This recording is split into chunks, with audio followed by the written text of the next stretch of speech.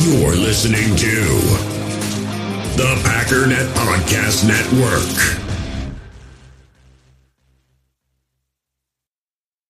Mom deserves the best, and there's no better place to shop for Mother's Day than Whole Foods Market. They're your destination for unbeatable savings, from premium gifts to show-stopping flowers and irresistible desserts. Start by saving 33% with Prime on all body care and candles. Then get a 15-stem bunch of tulips for just $9.99 each with Prime. Round out Mom's menu with festive rosé, irresistible berry chantilly cake, and more special treats. Come celebrate Mother's Day at Whole Foods Market.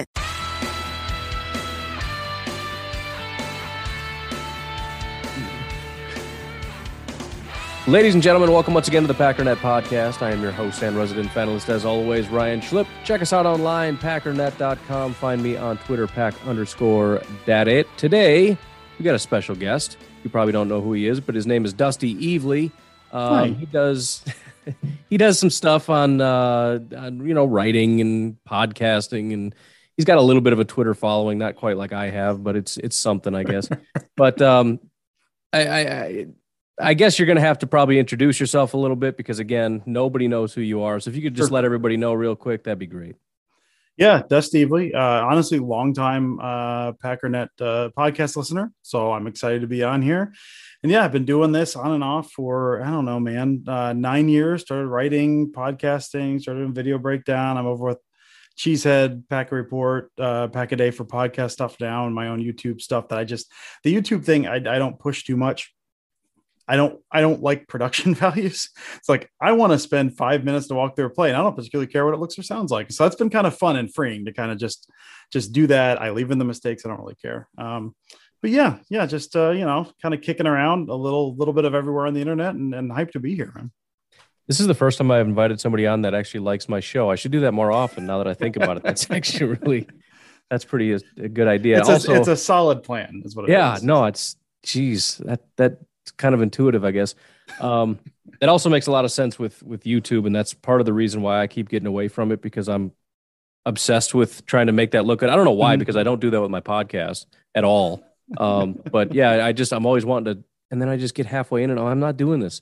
This whole time I've been off this weekend, and now I'm homesick. It's like, I'm doing YouTube. I'm doing this. I spent probably an hour doing like a mock draft.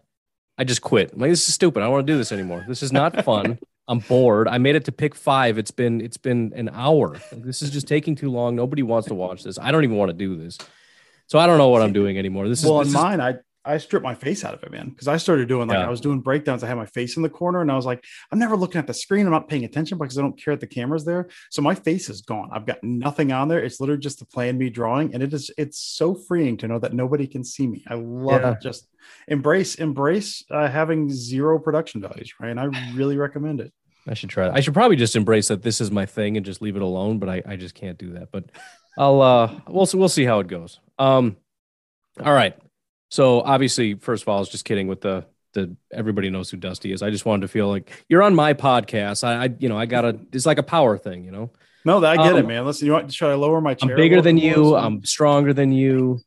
My car probably faster. I don't know. Probably not. Stupid car. Real quick before we get into football, because one of the things that you also are known for is you're kind of into horror movies, and I'm not exactly sure how you got into that, but something that I don't know if I've mentioned or not on this podcast. I used to be very, very obsessed with horror movies. That was, my dad got me into that. I'm talking at really inappropriate ages. My earliest memories of movies, Texas Chainsaw Massacre was one of the first movies I remember watching. I remember being terrified, and the only thing I really remembered of it, I went back and watched it after, but the only memory I have way back then was the scene when they walk in and there's like people on hooks, and then the guy comes out with the chains. But in my mind, it was just like this high pitched screaming sound of that guy when he was running. And it just scared me to death. And I was having nightmares and everything else. But somehow through the trauma, I loved horror movies. And so, back in the day, you go to the movie stores where you'd rent out movies and you'd rent out games, and we'd get to rent out 2 games and a movie. And I would just go straight to the horror section. So first of all, how did you get into horror movies? I'm just curious about that. Honestly, somewhat recent. I watched a few as a kid. I had a cousin that was really big into horror. I grew up in a very conservative household, so we didn't really watch horror. I didn't have any of that. Like my dad getting me to watch horror at a young age. I remember watching Evil Dead 2 and Dead Alive in my cousin's basement in Michigan when I was very young, and I was kind of drawn to it. And even like same thing. You go to the movie store. And there's still some of those covers that stick me. I think of like the Dead Pit or something. I never watched them. I just remember the covers. Yeah. It really wasn't until like, I think mid-20s. I don't even know what clicked. I think I saw The Ring and maybe the Dawn of the Dead remake. And I was like, oh, I think I might like this. And then something just clicked and it kind of went from an interest to kind of an obsession now, where that's the majority of what I watch. And I'm not entirely sure how that happened or when that happened. My wife tells me I'm a happy person by nature, just genuinely the kind of a decent natured person, and I need darkness to drag me back down. So that's kind of where I go with now. It's the darkness. I need to balance myself, I think. So I guess we kind of had opposite paths, because as I got older, I don't know if horror movies just got either less good or if I just kind of grew to a point where it's like, I don't know, it's not really doing it for me anymore. But just going back when I was kind of waiting to talk with you, I'm like, oh, we should talk about horror stuff. And I just looked up top 100 horror films, and I'm like, man, this just brings me back to my childhood. Some of these movies are just fantastic. Just classics, obviously, The Exorcist, Halloween, Rosemary's Baby, Blair Witch Project, Amityville Horror. I loved that one. I watched that numerous times. All these different. Do you have a favorite horror movie? It's probably it depends on the day. I usually tell people it's usually Halloween. Halloween's kind of just an all-time favorite. That kind of classic slasher, and all the tropes are kind of based off of that. But I love the characters in that, the way that's written, the tension, all of that. Psycho is another one that's always up there for me. Like just a beautiful, beautiful movie that's just so well done. Still, I mean, just the tension in that one is great. The Burbs, kind of fits into that. That was one of my first introductions of horror, that kind of horror comedy. So I was a big fan of The Burbs. But yeah, I think probably those. Texas Chainsaw is up there. Just when I saw that, I think I saw Texas Chainsaw until I was like in my 30s. I had a visceral reaction to that movie. Like it's not like a movie I thought it was going to be. It's just, it's dark and it's gritty, and I felt like I was there. I don't know, but yeah, I'd say probably it's usually a toss between Halloween and Psycho. It's probably like the favorite of all time. I think Blair Witch is up there just in terms of like the reaction I had and when I watched that and all of that. But let's say Halloween or Psycho. Those are solid picks, I think. Blair Witch that messed me up. And it was largely because at the time, I don't know about you, but I thought it was a real thing. Like I thought that was like they actually found these tapes and this is real. That freaked me out on a deep level. Yeah. I mean, it was like earlier, the Cannibal Holocaust was late 70s, was the same thing. There was actually a lawsuit over that one because they thought the director actually like killed people. That it provide evidence they didn't. But yeah, Blair Witch, same thing. I saw that either right when it came out. I think someone got a copy of that slightly before it came out. We didn't know anything about it, and we thought it was real. And I think they kept those actors under wraps. So yeah, same way. I thought it was real. They found those tapes, just utterly terrifying. And then we went camping a week later, which was a very poor decision. Yeah, the one other memory I had, this was when we were in the brick house. So we left there when I was in first grade, so 6-ish years old. But it was Candyman, and I remember I woke up for some reason at like 1 o'clock in the morning, and I'm like, I'm doing it, man. I'm just gonna go do it. The whole house is asleep. It's dark. I went downstairs into the bathroom. I looked into the mirror. I said it once. And I ran screaming back to my bedroom. I didn't have the guts to do it, but yeah, I absolutely love it. I think my favorite was probably It. I watched that over and over. I don't know why, because I had like recurring nightmares about It. But anyways, nobody wants to hear me talk about horror movies all day. But it was like a really big passion of mine when I was younger, and I know you're very much into it. And I've asked you for some recommendations recently, and there are some pretty good ones out there. Usually the reason I don't is because when I go on Netflix and watch a horror movie, I get 20-30 minutes in. I'm like, this is so stupid. I don't know if you saw the one with like the cornfield or whatever that one was. Did you?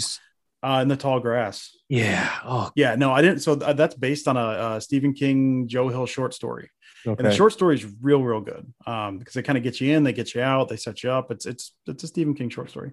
I saw the preview for the movie and I was like, no, because the short story is like, I don't know, 20, 30 pages. Like, I'm not watching 90 minutes of this. Like, there's no way they know what they're doing. So no, Netflix is hit or miss. I try to keep in advance of like what's coming up, and especially with all the COVID stuff, with a lot of the VOD hitting the same time theatrical, we got to see a lot of fun stuff. But yeah, no, usually I'll watch a trailer and go, that's going to be trash. And sometimes I'll still watch it because I don't like myself as a person, but I can tell in advance whether it's going to be good or not generally. I don't know why I watched that whole thing, but I did, and I would not recommend it. All right. I want to start off with, let's just get it out of the way. I want to talk about the playoff game against the 49ers. There probably is going to be some overlap. I just recently did an interview with Coach Hahn and Sam Holman. They do similar things to what you do with film breakdown and those kinds of things. And I just want to kind of get a general view of things. So a couple of the generally same questions, but just what was your assessment overall of that game? The positives and the negatives. And I guess more specifically, how much blame does Aaron Rodgers shoulder, in your opinion, for that game? Yeah, first of all, that podcast with Coach Hahn and Sam was great. They both, so Coach Hahn's energy is tremendous. I always love listening to him.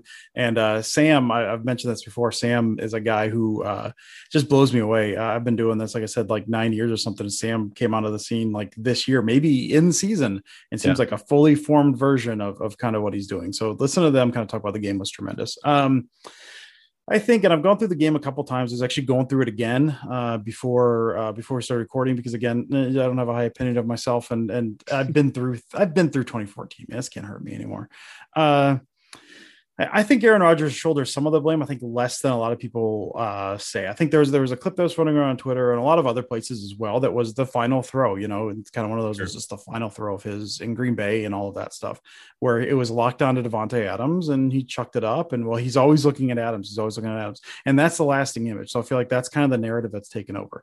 And there's some of that. So when I've rewatched a few times, there's times where he, was looking at Adams first, not really looking to force it, but he's looking at Adams first, like a pre-snap read, looking for him to win immediately and then toss it to him. And then when that doesn't pan out, sometimes it's kind of panic mode, because you're looking at, without getting too deep into, a lot of times Adams is the ISO guy away from the concept. So if you're looking at the ISO guy first and you're looking 3-step drop, ripping it to him, and that gets covered up because of a quick post-snap movement, you're late coming back to the concept, and that kind of muddies the picture. So you're not sure how everything moved. And so there was some of that. I know, especially, kind of second quarter as the game went on. I think one of the biggest things, and he wasn't sharp. Even some of the balls he was hitting, the DeGuara drop was a bad drop, but that he had to kind of reach back for him. It hit him in the gut as he was running, and you need to put that out in front of him. A couple of the Adams that were relatively low. So things like that. But I think the locking on to me is somewhat of an overblown narrative. I think he did do that on occasion, which he'll do. I think what I always try to keep in mind too is, listen, man, Davante Adams is the number one. Like, what's the other option? Like, you don't look at your number one first ever. Like, what's the answer there? He could have played better. I think some of his reads, he was not necessarily all that quick on, but also some of it, a lot of it, honestly, was hats off to the 49ers defense. They did a tremendous job. That front four was getting pressure all day. We know if you get pressure with your front four, you can drop guys, you can do a whole bunch of extra stuff. Well, kind of what they're doing with their linebackers. They had a lot of those guys kind of mugging the A gap. And so you have to respect that as the offensive line. I don't think they brought any of those guys until the fourth quarter. But generally, when you have a mug in the A gap, if they fall off, they fall back into kind of standard hook zone, spot drop zone. So Packers have answers for that throughout the year. And so you get this kind of, they widen out, the middle of the field's open, you hit play action behind it, you run a kind of glance route off of it where you're throwing behind the guy's ear holes, he's dropping back. Like, you've got answers for that. The 49ers were dropping those guys in a million different ways, because it was Dre Greenlaw played well and Fred Warner played well. And so you had Fred Warner carrying the guy up the seam, up the middle, is kind of a Tampa 2 look, kind of this double coverage thing. So these looks that a lot of teams don't give them. And honestly, a lot of looks that the Niners hadn't really shown a ton of leading up to that point. I think going into that game, I'd gone back through some of their games and went, they'll disguise some stuff. But a lot of times what they show you pre-snap is who they are. And they did a whole lot of stuff post-snap, and they had the players to do it. They effectively took away intermediate. So it's basically you throw short or you throw long, and then have time to throw long. So again, Rodgers is not blameless. He locked on sometimes. He was off with his reads. He had their plays there to be made. But hats off to the Niners defense on a lot of that, because they played just extraordinarily well. I think the Niners, I think the game turns different if MVS is in. I think they were sorely lacking speed. You had Lazard running routes that MVS typically runs, but I think it was, not a total team failure by any stretch of the imagination. Guys played well, but it's one of those things everything goes on the quarterback. And I get that. I think there's shared blame. And also, again, the guys on the other side get paid to play, and Niners had a really, really good game plan, and everyone, I think, did very, very well, except for the one bust on that mesh, that play before the half where Aaron Jones got loose for 60 some odd yards up the sideline. They really were assignment sure and just flying to the ball. So that was probably way too long. But that's the overall impressions from the offensive side. So, well, I guess before we switch off that real quick, we did talk about the failures on the offense. Might as well talk about the positives. The defense was quite good in that game. And in fact, because I kind of talked about this a couple of days ago on the podcast, as far as we saw some real brilliant glimmers from the defense. You look at the Chiefs game, you look at this game, you look at some of those games where you just look at it and go, this defense is something special. And then some games, it's like, this is classic Packers defense. What was it specifically you thought that was so good about the Packers in this game, and maybe some of those other games in which things really clicked, as opposed to maybe some areas where they just kind of struggled? What when it's working, what's working? I mean, some of it's aggressiveness from those guys. I think what's impressed me about Joe Barry this past year, just in general, and I think DVOA has him as it's a worse year than Pettine and all of that, which I get that to some extent. But I think what I liked about Barry more than what we've seen lately is there's very few busts. Mm-hmm. Guys will get beat, but it's not like, oh, there's suddenly a guy and there's 30 yards downfield and there's no one around him. And how did that happen? Which is something that we've kind of grown accustomed to. And Barry, for the most part, is sound, relatively modern defense. He's got the guys there. So, I mean, when it's working, when they could just dominate guys, I mean, Rashawn Gary had a monster game, just dominating. I think Z being in helped. I think, kind of being solid on the back end. They're really good tacklers. We've seen that a lot. And that was also something under Pettine as well. But when you have a defense where you try to keep stuff in front of you and then you can't tackle, that's a problem. They're very good at tackling. And I think in the games they played well.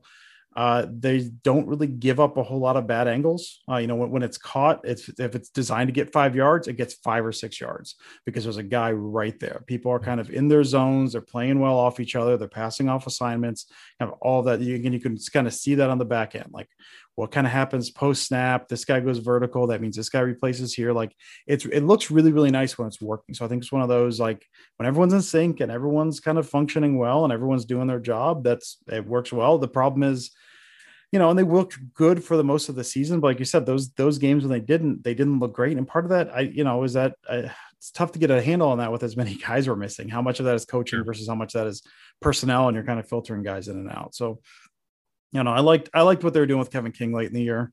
They kind of had him almost as an inside linebacker on some pass rush stuff, kind of mugging an A gap and falling back. But I think the games when they're good, it was more kind of assignment sure, everyone kind of doing their jobs, firing down, recognition was good. But when they weren't, it seemed like everything went bad when they weren't. But that they really, I think for me, it's that when the front four can dominate, when you get those dominant performances, which it's easy to say. I think any defense that gets dominant defensive performances on the line is going to do well. But right. you get a couple guys that can wreck a game, and sometimes you'll see them wreck a game. And I mean, it's nice to see. It's just not always going to happen. So I want to switch gears real quick. I've been trying to think how to ask this question pretty much all day, and I have not figured it out. So it's going to sound stupid, but just bear with me.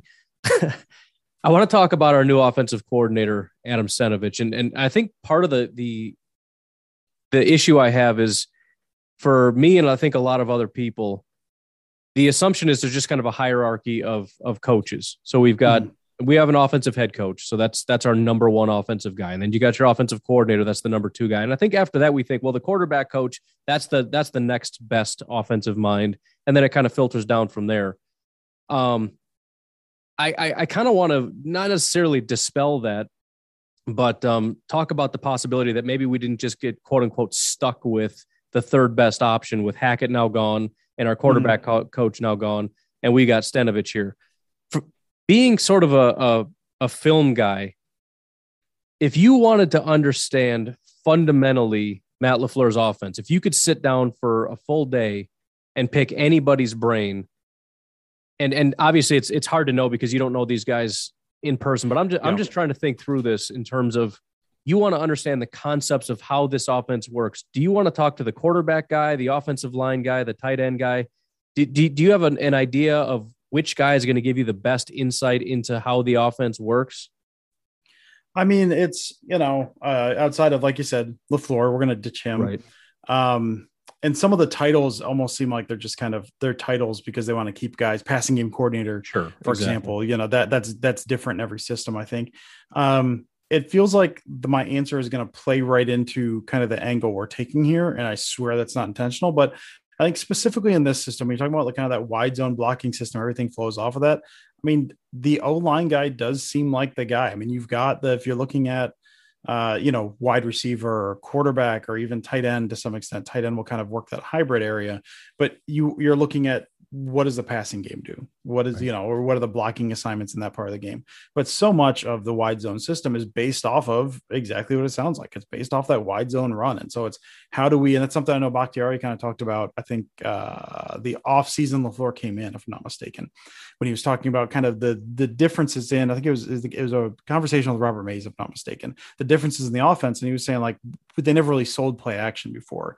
You start watching play action and you're trying to, you're triggering, you're trying to pull those linebackers up to do that. That's not just the action of looking like you're handing the ball to the running back. It's also offensive line keys. And so you're trying to, when you say illusion of complexity is the big LaFleur thing or anything in the system, right? You want everything to look the same. That's not just, we want these guys, we're making this look the same, but we're running out of a different concept. It's more than that. It's, you're trying to make even the offensive line look the same. You're trying to play action. You're trying to trigger reaction from the linebackers based on the movement of the offensive line to open up stuff downfield. So I don't know if that's true of every single system, but I think especially in wide zone where everything's based around them, and there's wide zone and then inside zone and duo and pitch type outside zone, I guess, are your four main runs, but then play action boot and all the stuff that comes off of that. Like the main passing concepts in the play action game all plays off of what that offensive line action looks like. And so, I mean, I think you go a couple different directions, but I think specifically in this system, I think offensive line coach makes a whole lot of sense just in terms of the thought process of the build of the offense itself. Yeah, and I didn't want to lead you too much, but that was kind of my thought process as I was thinking about it, because everyone's kind of acting, like I said, as though all the best guys got poached and we get stuck with the next best guy. And I was just thinking about, and you mentioned tight end. I thought if it's not offensive line, maybe tight ends coach would be another one, because you're dealing with the blocking scheme, but also you got to understand the receiving aspect and the passing game and all that kind of stuff. But especially then when you look at Adam Stenavich and his history with the 49ers and all that, I'm just thinking, I don't know if there's a guy that's left of our coaches, or even if you include, Getsy and some of those other guys, I don't know that there is a guy that you would want in terms of promoting to offensive coordinator that just gets it as well as he does. It's a brand new thought, but as I was thinking through it, I'm like, I'm just going to ask him, if you could pick anybody's brain, whose brain would you pick? And I'm thinking it's Stenavich. I think I'm right. I think it is. Yeah. I'm going to agree with you. I think you are right about that, right? Yes. See, I'm a smart football guy too. Dusty said so. So now nobody can say otherwise. All right. So let's, I want to kind of do an inventory of our team real quickly. Kind of did this a little bit with the other guys, but I just want to kind of get your perspective on it. And I want to talk first of all about wide receiver, but I want to talk about a guy that I forgot to mention with them. I want to ask you about Amari Rodgers. We didn't get a ton of looks at Amari Rodgers, but everybody in Packers Nation is ready to be done with him. He wasn't a great special teamer, so we just want to fire the guy. Did you have any thoughts on Amari? Was there anything kind of redeeming about him? Things that they were maybe trying to do, working on, didn't quite get to, and looking into the future, are you still having a little bit of hope? And what do you want to see out of the guy? I love Amari Rodgers so much. Now, some of this, it's maybe less what we've seen this year, and I'm not a huge draft guy. I put a lot of time in during the season. So when the draft comes along, there's 1,000 people looking to the draft. So I will read their work. I'm not going to do anything myself. And then I don't read their work. I just talk to my brother about it right before the draft. And that's how I pick up my notes, is generally how this works. But I was huge on Amari Rodgers. I mean, I love Randall Cobb and just the Amari Rodgers, not just his story, where he's got the Cobb connection, all of that, but by all accounts, I mean, going back to high school and then through college and then even, the draft stuff and come up through the pros. The book on him is basically like, man, listen, he's going to work. He's sitting down with that playbook every day. He wants to get better. He's working. He's a smart guy, good work ethic. He's going to apply himself. And so that's kind of where I start okay, regardless of what we saw on the field this year, and a lot of it, wasn't great.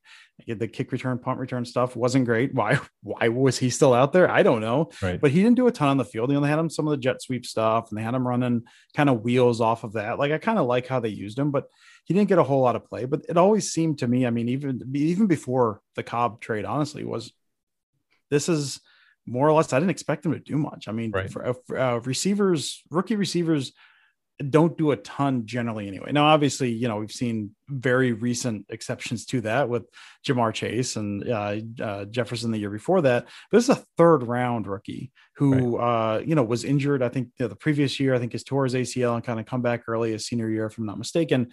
So, I mean, this was always get him out there in some packages. I would have liked to seen him more in the backfield, see what he can do, kind of get his feet wet a little bit. But year 2 was always kind of the year. And to me, he seemed like, it's incremental upgrades is kind of how I view some of this stuff. I saw Allen Lazard he's grown into a better blocker, but he was a better version of Geronimo Allison. Like, he's not flashy, he's not fast.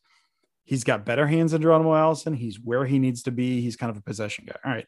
Amari Rodgers strikes me as an upgrade over Lazard. I think he can be.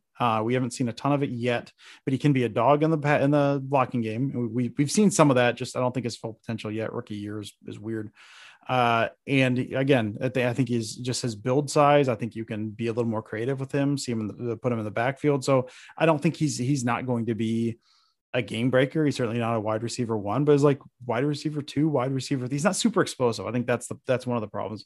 But I think it's like your wide receiver 3 that you can line up in the backfield as a gimmicky guy. Like, I think he's got a really, really nice future in this offense. So I've kind of one of those, I don't know, people draw conclusions about a 3rd round rookie.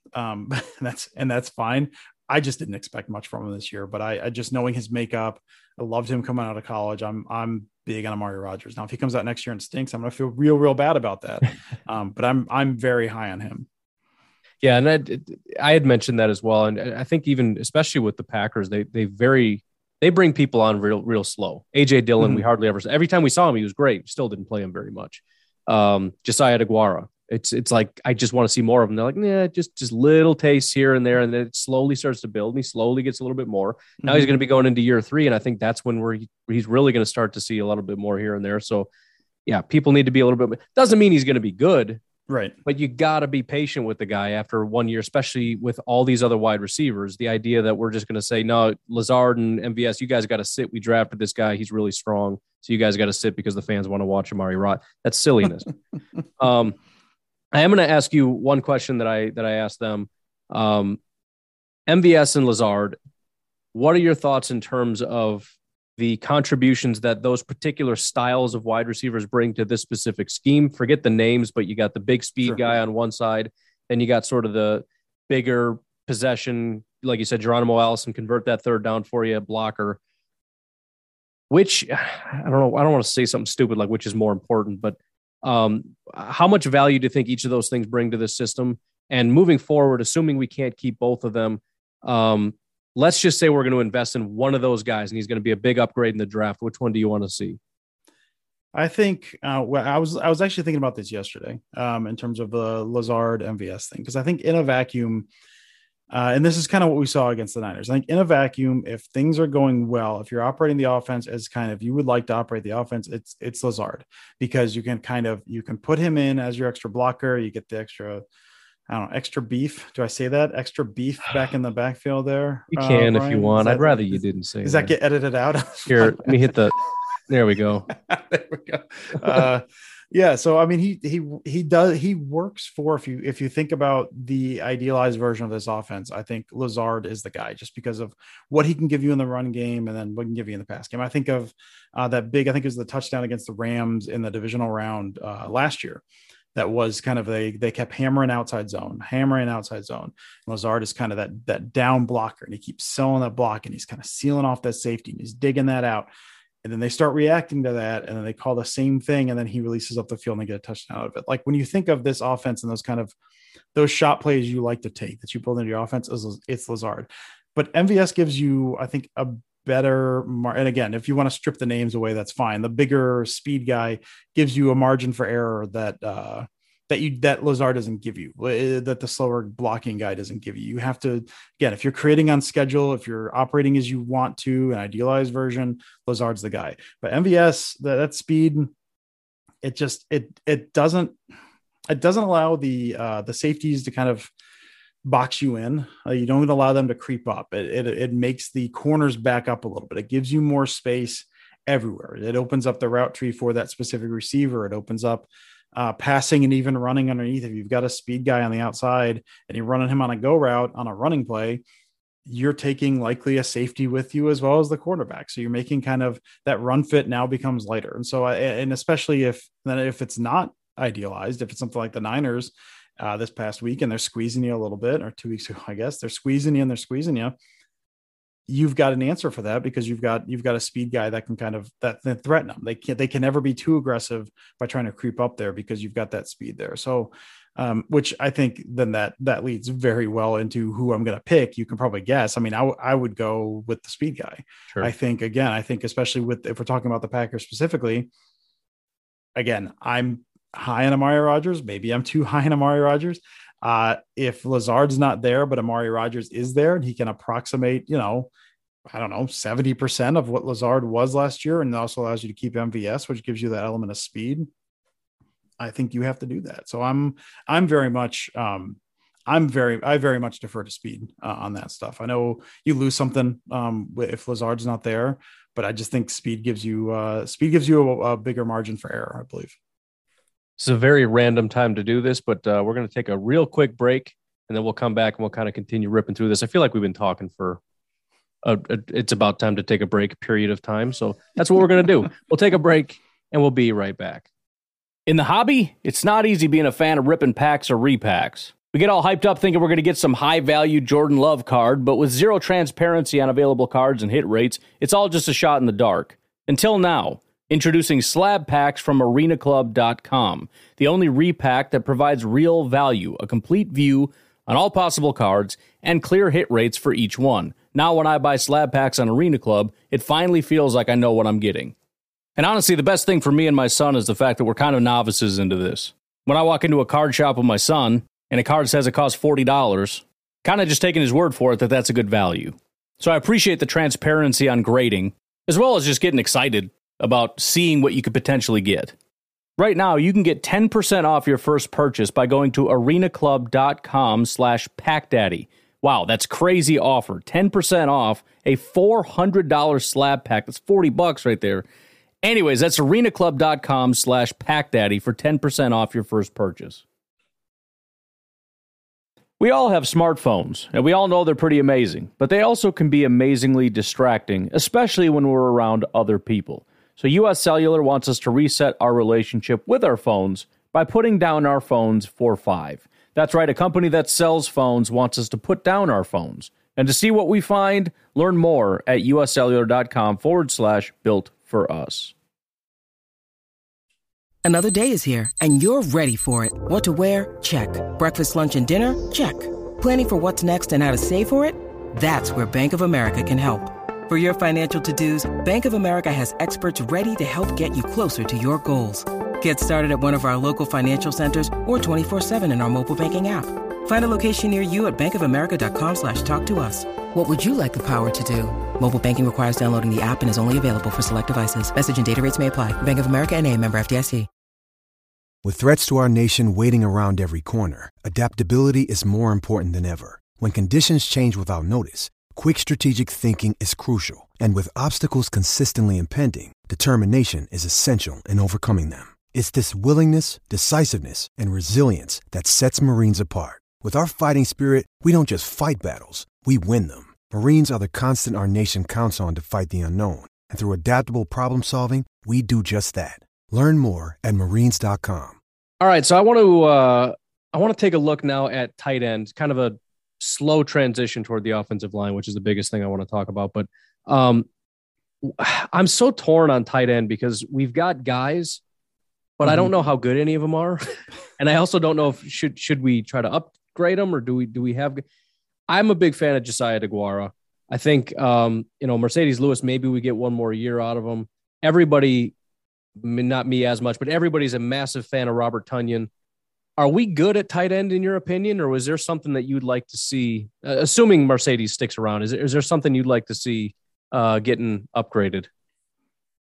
I think it's a position that could use upgrade for sure. Okay. I mean, I think they are, they're certainly better. I think a couple of years ago, I was really concerned about the depth.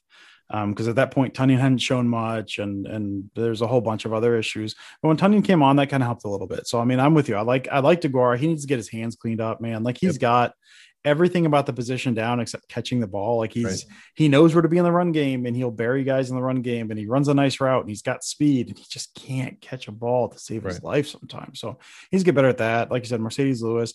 I was relatively high, I guess. I like Tyler Davis, just the makeup of him kind of reminded me of Tonyan, kind of that late convert to tight end that was kind of a toolsy guy that maybe you can teach to be a good tight end. So I kind of thought after this year, Tonyan was going to walk, and I'd kind of Tyler Davis pegged to be kind of the next guy up. And I doubt he'll ever be that, but that's a guy to dream on, at least kind of a toolsy guy. And then you've got Daphne, who is essentially an H-back. Like he's kind of a mini Mercedes Lewis, but he's not as good of a blocker. Like he's fine for what they brought in. I think he's a solid guy, but yeah, I mean, I don't know what the answers are. I know there's some guys in the draft. I was really high on, was it Tommy Tremble? I think last year, like a guy like that, I think would have been tremendous, but yeah, I mean, it's not, I think there's a lot of areas on the roster that you could get incremental improvement. I think tight end certainly one, even with Tonyan back. I think if Tonyan is back, that helps a little, because I'm with you. I mean, I like him. He catches pretty much everything. He's got good tools, good speed, really good hands,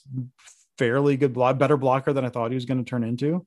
But that it's certainly an area I think you can improve. I think it's DeGuara who, as you mentioned earlier, I think hopefully takes a big jump in year 3.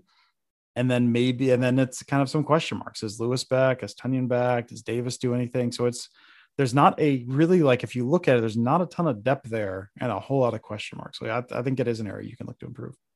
So the offensive line, something that you brought up and they brought up, the way to beat the Green Bay Packers, if you can, or any team really, if you can rush 4 and get home, that's a problem. And that has been kind of the Packers' undoing. And it seems like when a team's able to do that, you kind of know it's just going to be a long day, right? Aaron Rodgers really struggles, not because he's bad at anything. It's just because all quarterbacks are going to struggle with that. You got nowhere to throw the ball and you got people in your face all day long.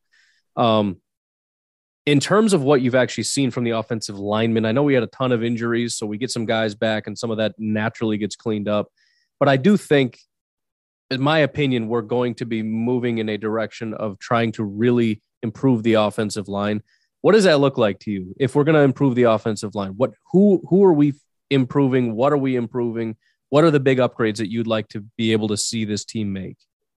Yeah, I mean, you hope Bakhtiari's back to full strength next year. I don't know if you read, Cheesehead TV had an interview with him about, and he went in depth on his knee.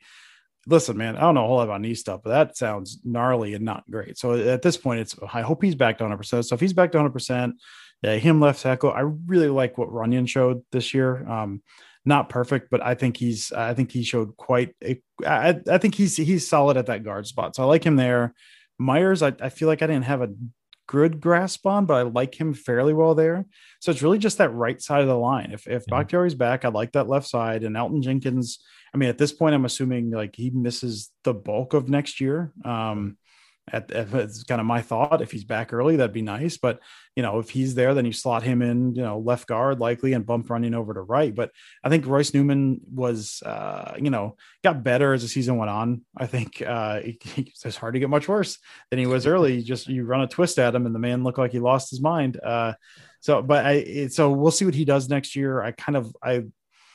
I like his makeup. I kind of like what he showed down the stretch. But I think you can improve there. And then right tackle, I have no idea about right tackle, man. Like, is Billy Turner back? I like Billy Turner. I don't think he's amazing. What happens with Yosh Nijman? So think really, if Bakhtiari's back, I think the left side is good. The center to left side is good.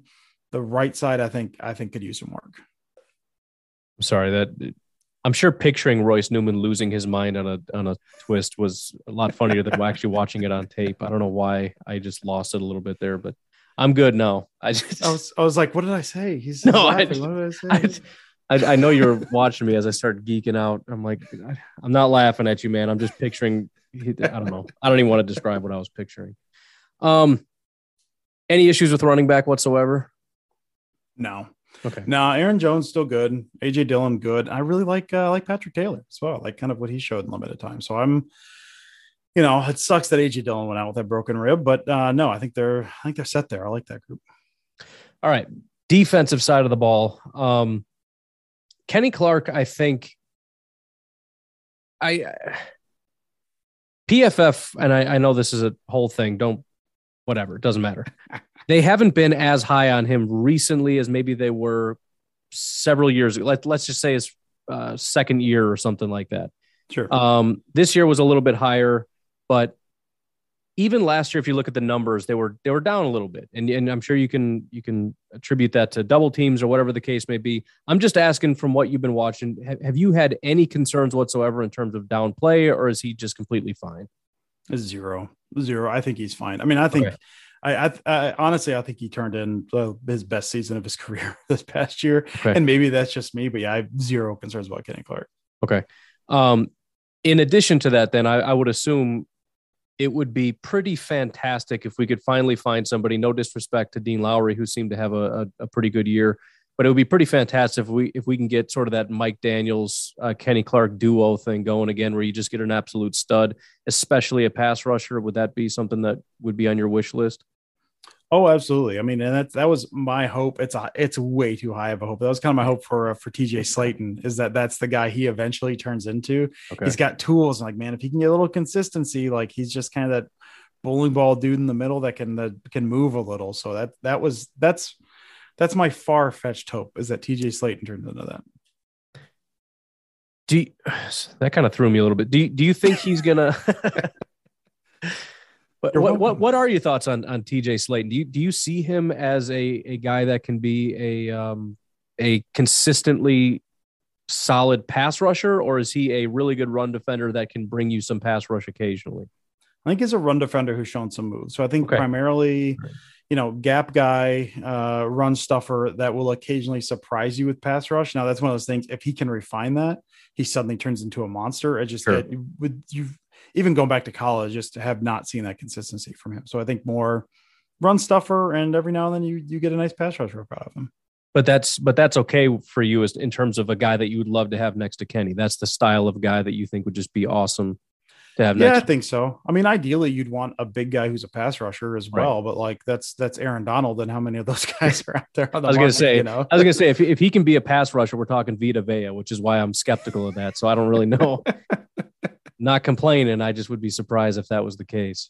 Yeah, I like a guy that can I think you collapse the middle. And so whether that's Kenny Clark getting one-on-ones or, whatever, if TJ Slaton can eat up a couple guys and get a one-on-one with Kenny Clark, and then you have the edges kind of free, I'll take that. I'm fine having a guy who's not a great pass rusher if it means, listen, he can engage a couple guys and he can move the pocket. He just kind of keeps those engaged, doesn't allow them to get off blocks, and just kind of shove a little bit.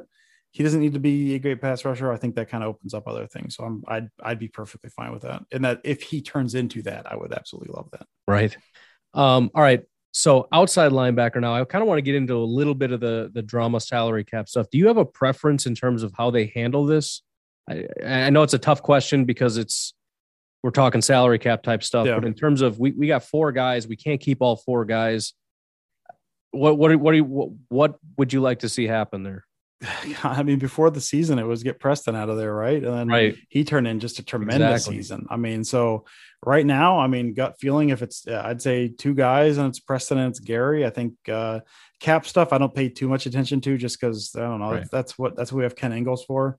Right. Ken does such a good job with that. I don't care about the salary cap. I think Z is likely gone. I would love to have him back, but also like a big guy who just got off a back injury that sidelined him for a year makes me a little nervous as well. So Preston and Gary seems like the way that shakes out. And then you hope Tipa Nalier, who showed a few flashes, like maybe he turns into something, which he won't. Spider Garvin kind of turned in some good reps. Maybe he turns into something, and he probably won't. But I think it's Preston and Gary, and you kind of you build around that, I think. Sorry, what's that guy's name? His nickname is Spider. It's Jonathan Garvin. His nickname is Spider. No, Tipa. I had to look this up because his last name starts with a G. Slow it down for us real it's quick. Tipa Nalier. Okay, that's the first time anyone on this podcast has heard that said correctly on this podcast. So I just want to make sure we do that one more time. I'm still going to call him Tipa Galea because it's just what I do. But for anybody that wants to say it right, there you go. Well, I tried. I was doing a podcast and I was like, I want to try to say his name right, and I just practiced it for like 15 minutes. I was like, it's Nalier. This doesn't make any sense. I had to not look at the name because it makes no sense if I look at how the name is spelled. But listen to this guy. I have a podcast, so I wanted to do it right. Fine. Just freaking blast me like that. All right. Acting. It's called every now and then acting like a professional. All right. Anyways, let's talk about the inside linebackers here. Isaiah McDuffel and whatnot. So Devondre Campbell I asked them about it. I'm guessing you don't have any reservations in saying that Devondre Campbell had a fantastic year, but tremendous. In terms of with this particular defense, how big of a role did he play in making this defense what it was? He did well. I mean, I've always said it somehow became that Dusty doesn't like inside linebackers, which is not the case. I think I had a conversation a while ago and I said something to the effect of if the weakest position on your defensive inside linebacker, you're fine. Yeah, like that's it's a position that I've never been a huge fan of investing overly in. I think Campbell has been a really good fit. But my thing has always been, listen, man, you get a good defensive line. That 5-man line, they played a lot. And then just you open up holes and then guys don't have to fight off blocks and they can kind of shoot some of those gaps. So, again, taking nothing away from Campbell. I think Campbell played tremendous. I think his instincts, his speed, some of his coverage stuff was, fine, I guess. I don't know. I don't think he's a great coverage guy, but I think sideline to sideline speed, good instincts, able to shoot the gap in a way that like consistent, like we've seen, Chris Barnes did that, sometimes this past year, but not consistently. I think Campbell, great fit. Because if you're wanting to look at some of the way they like to play defense, with some of that is 5-man line and 1-man linebacker, or if they're dime or what some of the different alignments they have. So if he's your only guy, like in run fits, you run in a light box. And then if your linebacker gets washed out, like suddenly you got to commit a safety, and it's a whole cascade effect at that point. I think Campbell kind of allowed them to stay in the defense they wanted to stay in because of the way he plays. So I think, I think he again, I don't love paying an inside linebacker a ton. And I think you can approximate, 70% of his value for probably quite a bit cheaper, but he makes this defense better. And I kept saying, I think he's the best inside linebacker I've seen in Green Bay since Nick Barnett. I think probably is the last linebacker I've seen that made that kind of impact. So basically you want to try to get a job with Brian Gutekunst is what you're trying to do right now. You're auditioning for a job with Brian Gutekunst right now by saying, I heard he listens to this. Yeah. So yes, he does. He has, we text all the time. No, but so it wouldn't break your heart if Devondre Campbell, if they couldn't quite work out again, he did a great job, but it's not going to be the end of the world. The defense isn't going to crumble. The world isn't going to end. Yeah. I mean, I'd certainly like to have him back. Defense, it's not a stretch to say defense is better with him than it has been without him. Like we've seen that, but also with some of the cash stuff they're under, if they go cash strap for an inside linebacker, that's going to make me a little wary of that deal. Sure.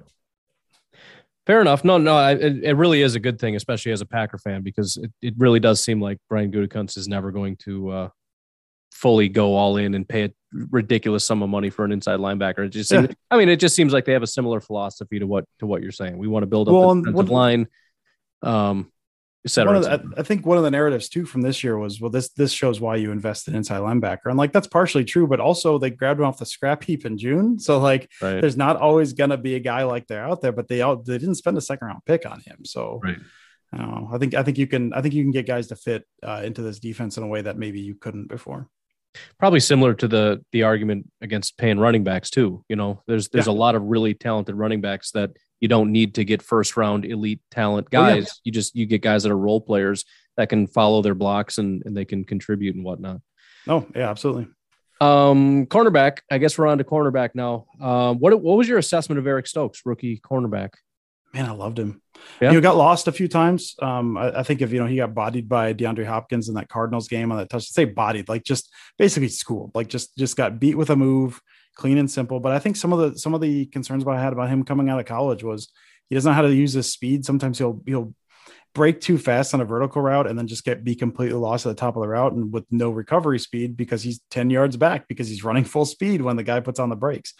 I think he showed a really good improvement here this year. So, I mean, I think he seems like, I don't want to get ahead of myself here, but he seems like a guy who could be very, very good for a very long time. I think you never know. The rookie cornerbacks are tricky, and sometimes they come in really bad and they get better. Usually you have their first year is not very good. Then sometimes you have a year that's good and that second year is not quite as good. They kind of take a dip because they kind of get tested a little more. But I think given how he was thrown in kind of when he wasn't necessarily expected to play that big of a role, and watching his growth and watching how he played throughout the year, I mean, totally blew away any expectations I had for his first year after he was drafted.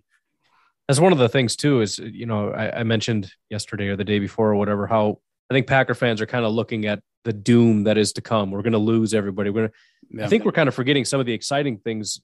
One of them being we have a duo in Eric Stokes and Jair Alexander coming forward. And although, like you said, we don't know what Eric Stokes is going to be, and that's part of the reason I wanted to ask you, because I wasn't actually watching the guy. I don't remember seeing a lot of games where people were catching passes on him, so I assumed he was doing a pretty good job. But I mean, if Eric Stokes can pan out, if he can be a good corner, it's so rare, and Packer fans above anybody should understand this. It's so rare to have two really good corners, and maybe that's a question for you too. Is what it sounds stupid and self-explanatory, but what does that do for a defense when you just got two guys you just can't throw against? I feel stupid even asking you that because it's so obvious, but really, I mean, it's if you're offensive game planning, what the heck you throw to your tight end and run the ball, I guess. Yeah. I mean, it's huge. I think both those guys too are willing tacklers, which is big when you're talking about like then trying to fit up against the run as well. So I think one of the fascinating things to me, I was always of the mind, I think that the studies kind of leapfrog each other. They go back and forth. I think PFF has done the vast majority of these, if I'm not mistaken. And for a while it was the pass rush makes the secondary. If you got a good pass rush, secondaries need to be as good. And that like logically makes sense if you think about it. But over the past couple of years, more numbers have come out that an elite secondary actually makes up for the lack of any kind of pass rush. So if you're prioritizing on defense and you're looking between pass rush and good cornerback play kind of takes the cake there, because just based on, 1,000 different things. I kind of don't feel like talking about at the moment, but based on kind of the structure of a defense and all the stuff that goes into that, you can, not only are you kind of holding, covering those guys longer, the ability to cover those guys longer and better, but passing off assignments and kind of all the stuff that happens there, you make that quarterback hold the ball a little longer. Especially a guy like Stokes, like some of the trickery stuff you can do with Stokes just because of his makeup speed, kind of put that hesitation in the quarterback's mind. So yeah, I mean, you can't throw on them. You kind of bait guys into bad decisions. It's an elite secondary covers up a lot of other kind of downfalls on the defense there. So speaking of the rest of the secondary, the safeties, I'm curious your thoughts on it. It does seem as though there was a slight decline from Darnell Savage from what we saw from him last year. I don't know if that's exactly what your observation of that was or not, but that seems to be the general consensus. Did you think that maybe he kind of took a step back this year? Yeah, at times. I think some of his paths aren't great. Some of the way he kind of reads the ball in the air seems like could use some work. I mean, he's at his best, and this is why I kind of like him in this system.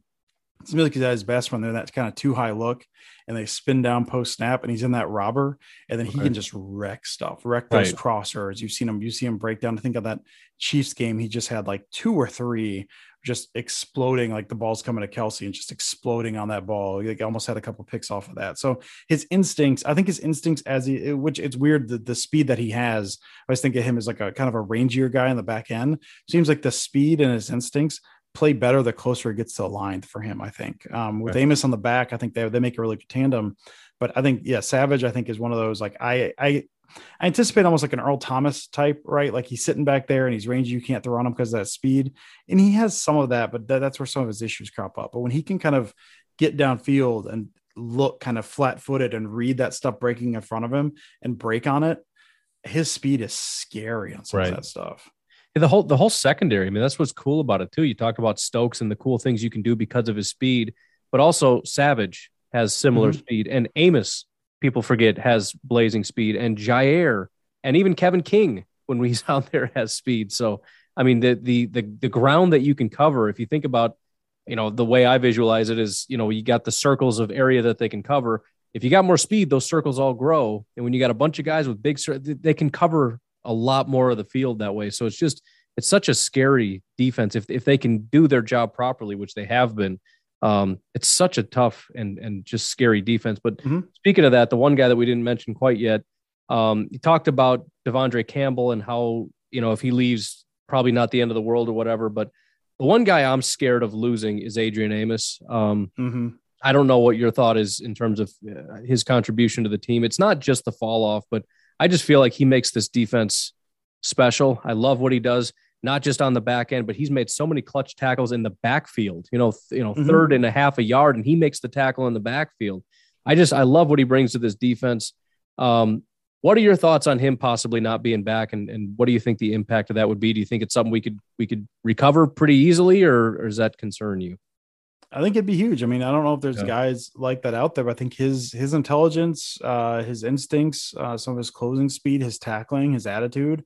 I mean, like you said, I think he's the glue that holds some of this together. He's the guy that allows potentially some free ranging in front of him. He's the guy that kind of, say he's not going to allow busts back there because he's a smart guy. He puts himself in such a good position. He reads the route so well. He can kind of see what's coming. And I think he's a good teacher to some of those guys as well. And so, I mean, I think, I would like I said, Devondre Campbell, if Devondre Campbell leaves, that would suck because he played well and I'd like to see him in the system, but that's not going to be the end of the world. I think if Amos is out, I think it's a fairly big step backwards just because of what he provides you. I said, like, leadership, what he provides you in terms of kind of pointing that stuff out, reading the stuff in front of him. Some of those headier plays, like you said, in the backfield, kind of when he's down in the box, when he's able to do that. And I think him and Savage play off each other well. In terms of this system where they're kind of able to that too high look and one of them spins down, one of them spins back, and they make that interchangeable. So even if you think you're going to get single high out of that double high look, you're not sure where that's coming from, just because both those guys are kind of are both pretty good at it. I think Amos is better than Savage in that deep role, as we just talked about, but they could both be interchangeable in some of that. So I think that'd be it. Certainly, I believe Amos would be a bigger blow than Campbell if he left. I don't know if you have any. I mean, obviously you have opinions. I don't know if you have any in-depth opinions on special teams whatsoever. But I'll just leave that up. Yeah. I'm just going to leave it open-ended for you, and you can comment on whatever you want to comment on. As far as Mason or Mo or Corey Bojorquez, do you have any thoughts on that other than it was just garbage and it needs to get fixed? That one, it's garbage and needs to be fixed. I mean, some of the blocking stuff they had issues with. I mean, we knew it was going to crop up. I didn't think it was going to crop up. Anyone who said, I knew it was going to rear its head like this, man, no one's predicting a block punt and a block field goal in the same game. Like that, no one's predicting that. I mean, they had issues with the field goal stuff all year with kind of it breaking down on the one side and then Mason's pushing them. And so is that the hold? Is the hold bad, or is he scared that the rush is coming in? So I've special teams clinics are a little harder to come by than offense and defensive stuff. So I don't know a ton about it. I just know I know it looked real ugly, and I don't want it to look that ugly anymore. That's my in-depth take on it. Makes sense, man. Well, I'm going to let you get going. I got to, I could lie and say I have some important things to do. I need to go to bed because I'm a 90-year-old man, but I do want to respect your time and let you get out of here, man. I really appreciate you coming on, and I had a lot of fun. Hopefully you somewhat still enjoy my show after this. And yeah, no, this was great, man. Like I said, love listening.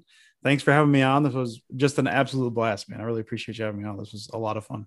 All right. And when you go back to Pack-A-Day, maybe take a day off once in a while so that I can take a day off and not worry about you guys catching me. All right. You think you can talk to Andy and be like, hey, maybe we should negotiate a day off here? I'll see what I can do. I don't have a lot of pull over there, Ryan, but I'll see what I can get for you, brother. All right. See what you can do. You have a good night. You too. See you, man.